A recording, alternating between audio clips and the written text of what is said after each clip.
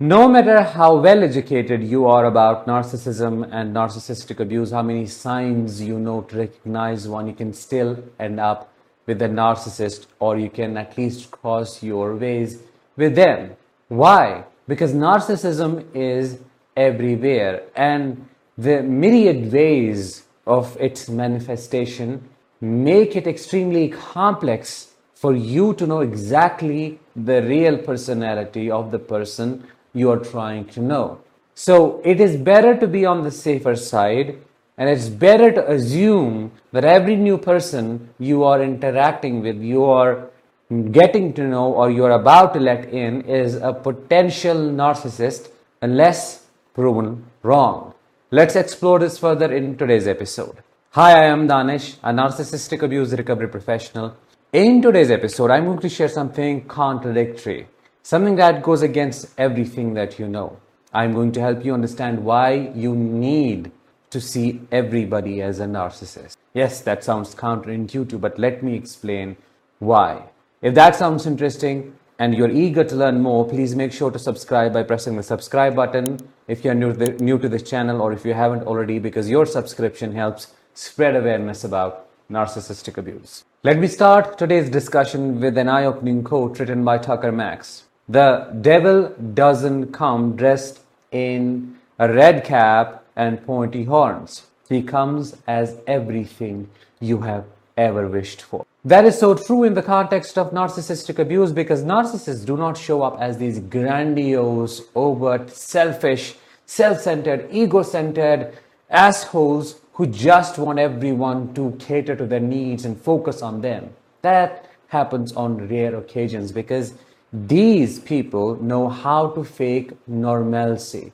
They can appear like any other person, and for months you may not even have a clue of who the person that you're dealing with, because they groom you for months. They mirror your likes, dislikes, your body language, the way you talk, the way you deal with things, only to build that rapport. They like the high they get out of gaining control over you. So you cannot risk it.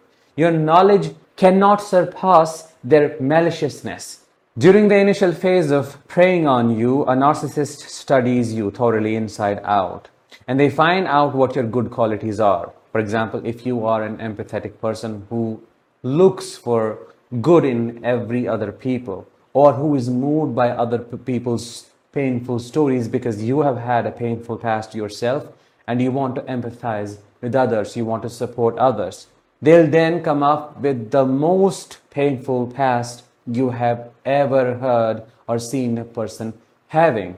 And what does that naturally do? That triggers her empathy, and there's nothing wrong with it, but it's triggered for the wrong reasons, which then clouds your judgment, and they start crying. And you might think, well, a narcissist may not cry. There are narcissists out there who can wail, who can weep like no one else without feeling anything at all, and that is how they trap you. There are narcissists out there who weaponize radical honesty, especially in the beginning of a relationship. They might talk about their exes, and they may not talk about their crazy exes. They may not refer to their exes as the crazy ones. They might talk about all the difficulties they have had in their past relationships and the part they might have played in all of that. And that might make you think, well, see, this possibly is not a narcissist, because a narcissist is not supposed to take responsibility. A narcissist cannot reflect. A narcissist wouldn't think about the things they have done wrong, but that is also a part of their facade.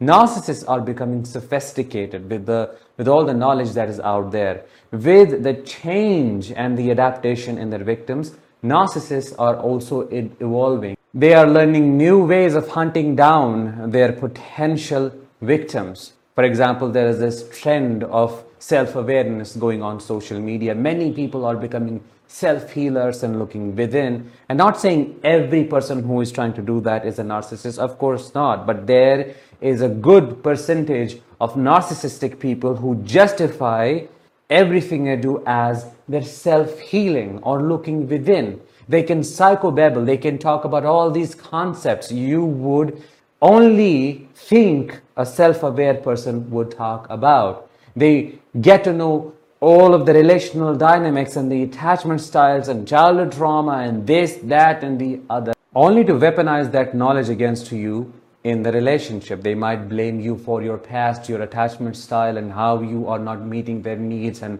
how you are making them feel unseen, and how your mental illness is playing a role in this relationship and its dysfunctionality. And they would be justified in whatever they will blame you for, because they also use hyper rationalization, which means logicking the shit out of everything and making the logical connection between different concepts to make it seem like they are right. Well, yeah, I am doing that. I am asking for more attention, and I just did this and I said that. That must mean I am needy. The point that I'm trying to make here is narcissistic personality is not as easy to recognize as it seems, because it's a personality pattern, a way of being, and then mix that with complex human nature. You get endless number of expressions. A narcissist can show up as the needy one, or the grandiose one, the savior who can fix it all for you. I mean, there are so many possibilities: overt, covert, malignant, altruistic, communal, you know all the terms. So what do you do in such a situation? You have to safeguard yourself. You cannot control their behavior, and you cannot know everything about the person you are meeting. So to save yourself, you have to already assume it's a scam. It's a con artist. It's a narcissist who is putting on a facade, and I am interacting with that until proven wrong. With that kind of mindset, you will be able to be more objective, and your inner defenses will be able to act when they need to, or in the moment when they need to. You have to look for long-term patterns. Are their words matching with their actions? And not only how they're treating other people, how are they presenting and treating themselves? How are they treating you in different aspects? What does their inner world look like? How are they projecting their inner world when talking about different people, their relationships with them, and so on? You have to psychoanalyze them. You have to become a dispassionately curious observer who just doesn't take everything at face value. You can't trust them blindly. Just because they seem to be authentic does not necessarily mean they are. All of this might sound pessimistic, but in my opinion, it is not. You are being realistic. Narcissism is everywhere, as I said earlier. The possibility of meeting a narcissist in a dating pool, which is a pool filled with sharks, or in a work environment that is driven by competition, it's quite high.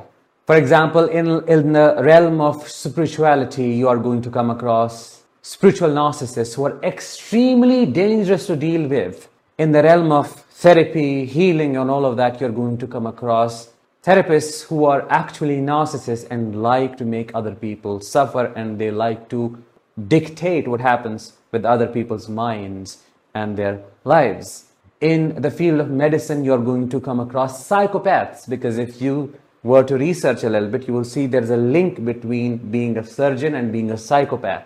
They need to be cold, so they become quite cold when performing the surgery. Not saying every surgeon is a psychopath or a narcissist, of course. What I'm saying is you have to be extremely cautious. You have to know who you're dealing with, what you're dealing with, and you have to be relaxed vigilant. Let me explain what that is. Relaxed vigilance means being connected with your body, being relaxed in yourself, trusting your intuition, knowing that you will be able to detect the bullshit. You'll be able to detect the beast if it shows up. You have to suspect every bite as a bite from a rabid animal, because it's an epidemic, it's a pandemic. Every animal bite could be a bite from a rabid animal. Think about it this way. To give you a proper example of relaxed vigilance, imagine you were asked to sit in front of a bulldog who is chained. Now there are two ways you can behave. One, hypervigilance. You're constantly being anxious, not focusing on what you're actually feeling, what your intuition is telling you. You're just super focused on the dog's behavior, and you're not able to get an accurate picture of whether it's going to break the chain and bite you. So you're hyper in every way. The other possibility is you can be relaxed vigilant. You can sit on the chair, relaxed in the body, vigilant about the dog's behavior, and you can watch how it is behaving, connect the dots for you to understand and foresee how it is going to behave in the future and whether you need to run or not. Being driven by a person's behavior and being an observant of their behavior are two different things. If you are driven by their behavior, if you are driven by what they say, what they do, how they present themselves, then you won't have much control over the situation. But if you become a dispassionately curious observer who is all about connecting the dots, looking for the behavioral patterns, and then creating a bigger picture about the personality this person has, you'll always win. Assuming that you are considering this is a scam, you wouldn't look for the things that say otherwise. Well, maybe just this one thing that I see in this person, he or she is able to cry, or he or she is able to empathize with animals, that possibly means they are not a narcissist. Do not give them any benefit of the doubt. Just consider them the opposite of what you think they might be.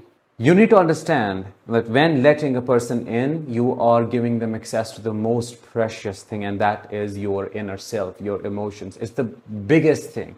Just think of having the world's most expensive diamond, and then would you just give anybody access to it? Of course not. Similarly, you can't give anybody access to your heart. That is the most precious thing. Your peace is the most precious thing. So in a nutshell, what I'm trying to say is you have to be deeply attuned with yourself. You have to question every behavior, every move they make until they prove to you they are not a narcissist, and you can see the bigger picture and everything fits, and there is this consistency, predictability, certainty in the expression of who they are. That is when you know they're not a narcissist. And that doesn't necessarily mean you have to be pessimistic or you have to be rude to others or you have to put people down. Of course not. Also, you cannot deal with these kind of people while being anxious, because they will detect that in you and could weaponize your anxiety against you so much so that it could fog your judgment and you might end up making the mistake you didn't want to make in the first place. Be connected with yourself. Always listen to your body. Look for patterns, and you will be safe. Consider that every person you meet is eventually going to show their true colors. Wait for it. If it doesn't happen, amazing. You have found an amazing person, a beautiful person to keep in your life. With that, let's bring this episode to an end. Thank you so much for listening and staying with me. I'll talk with you in the next one. As always, let the healing begin and continue.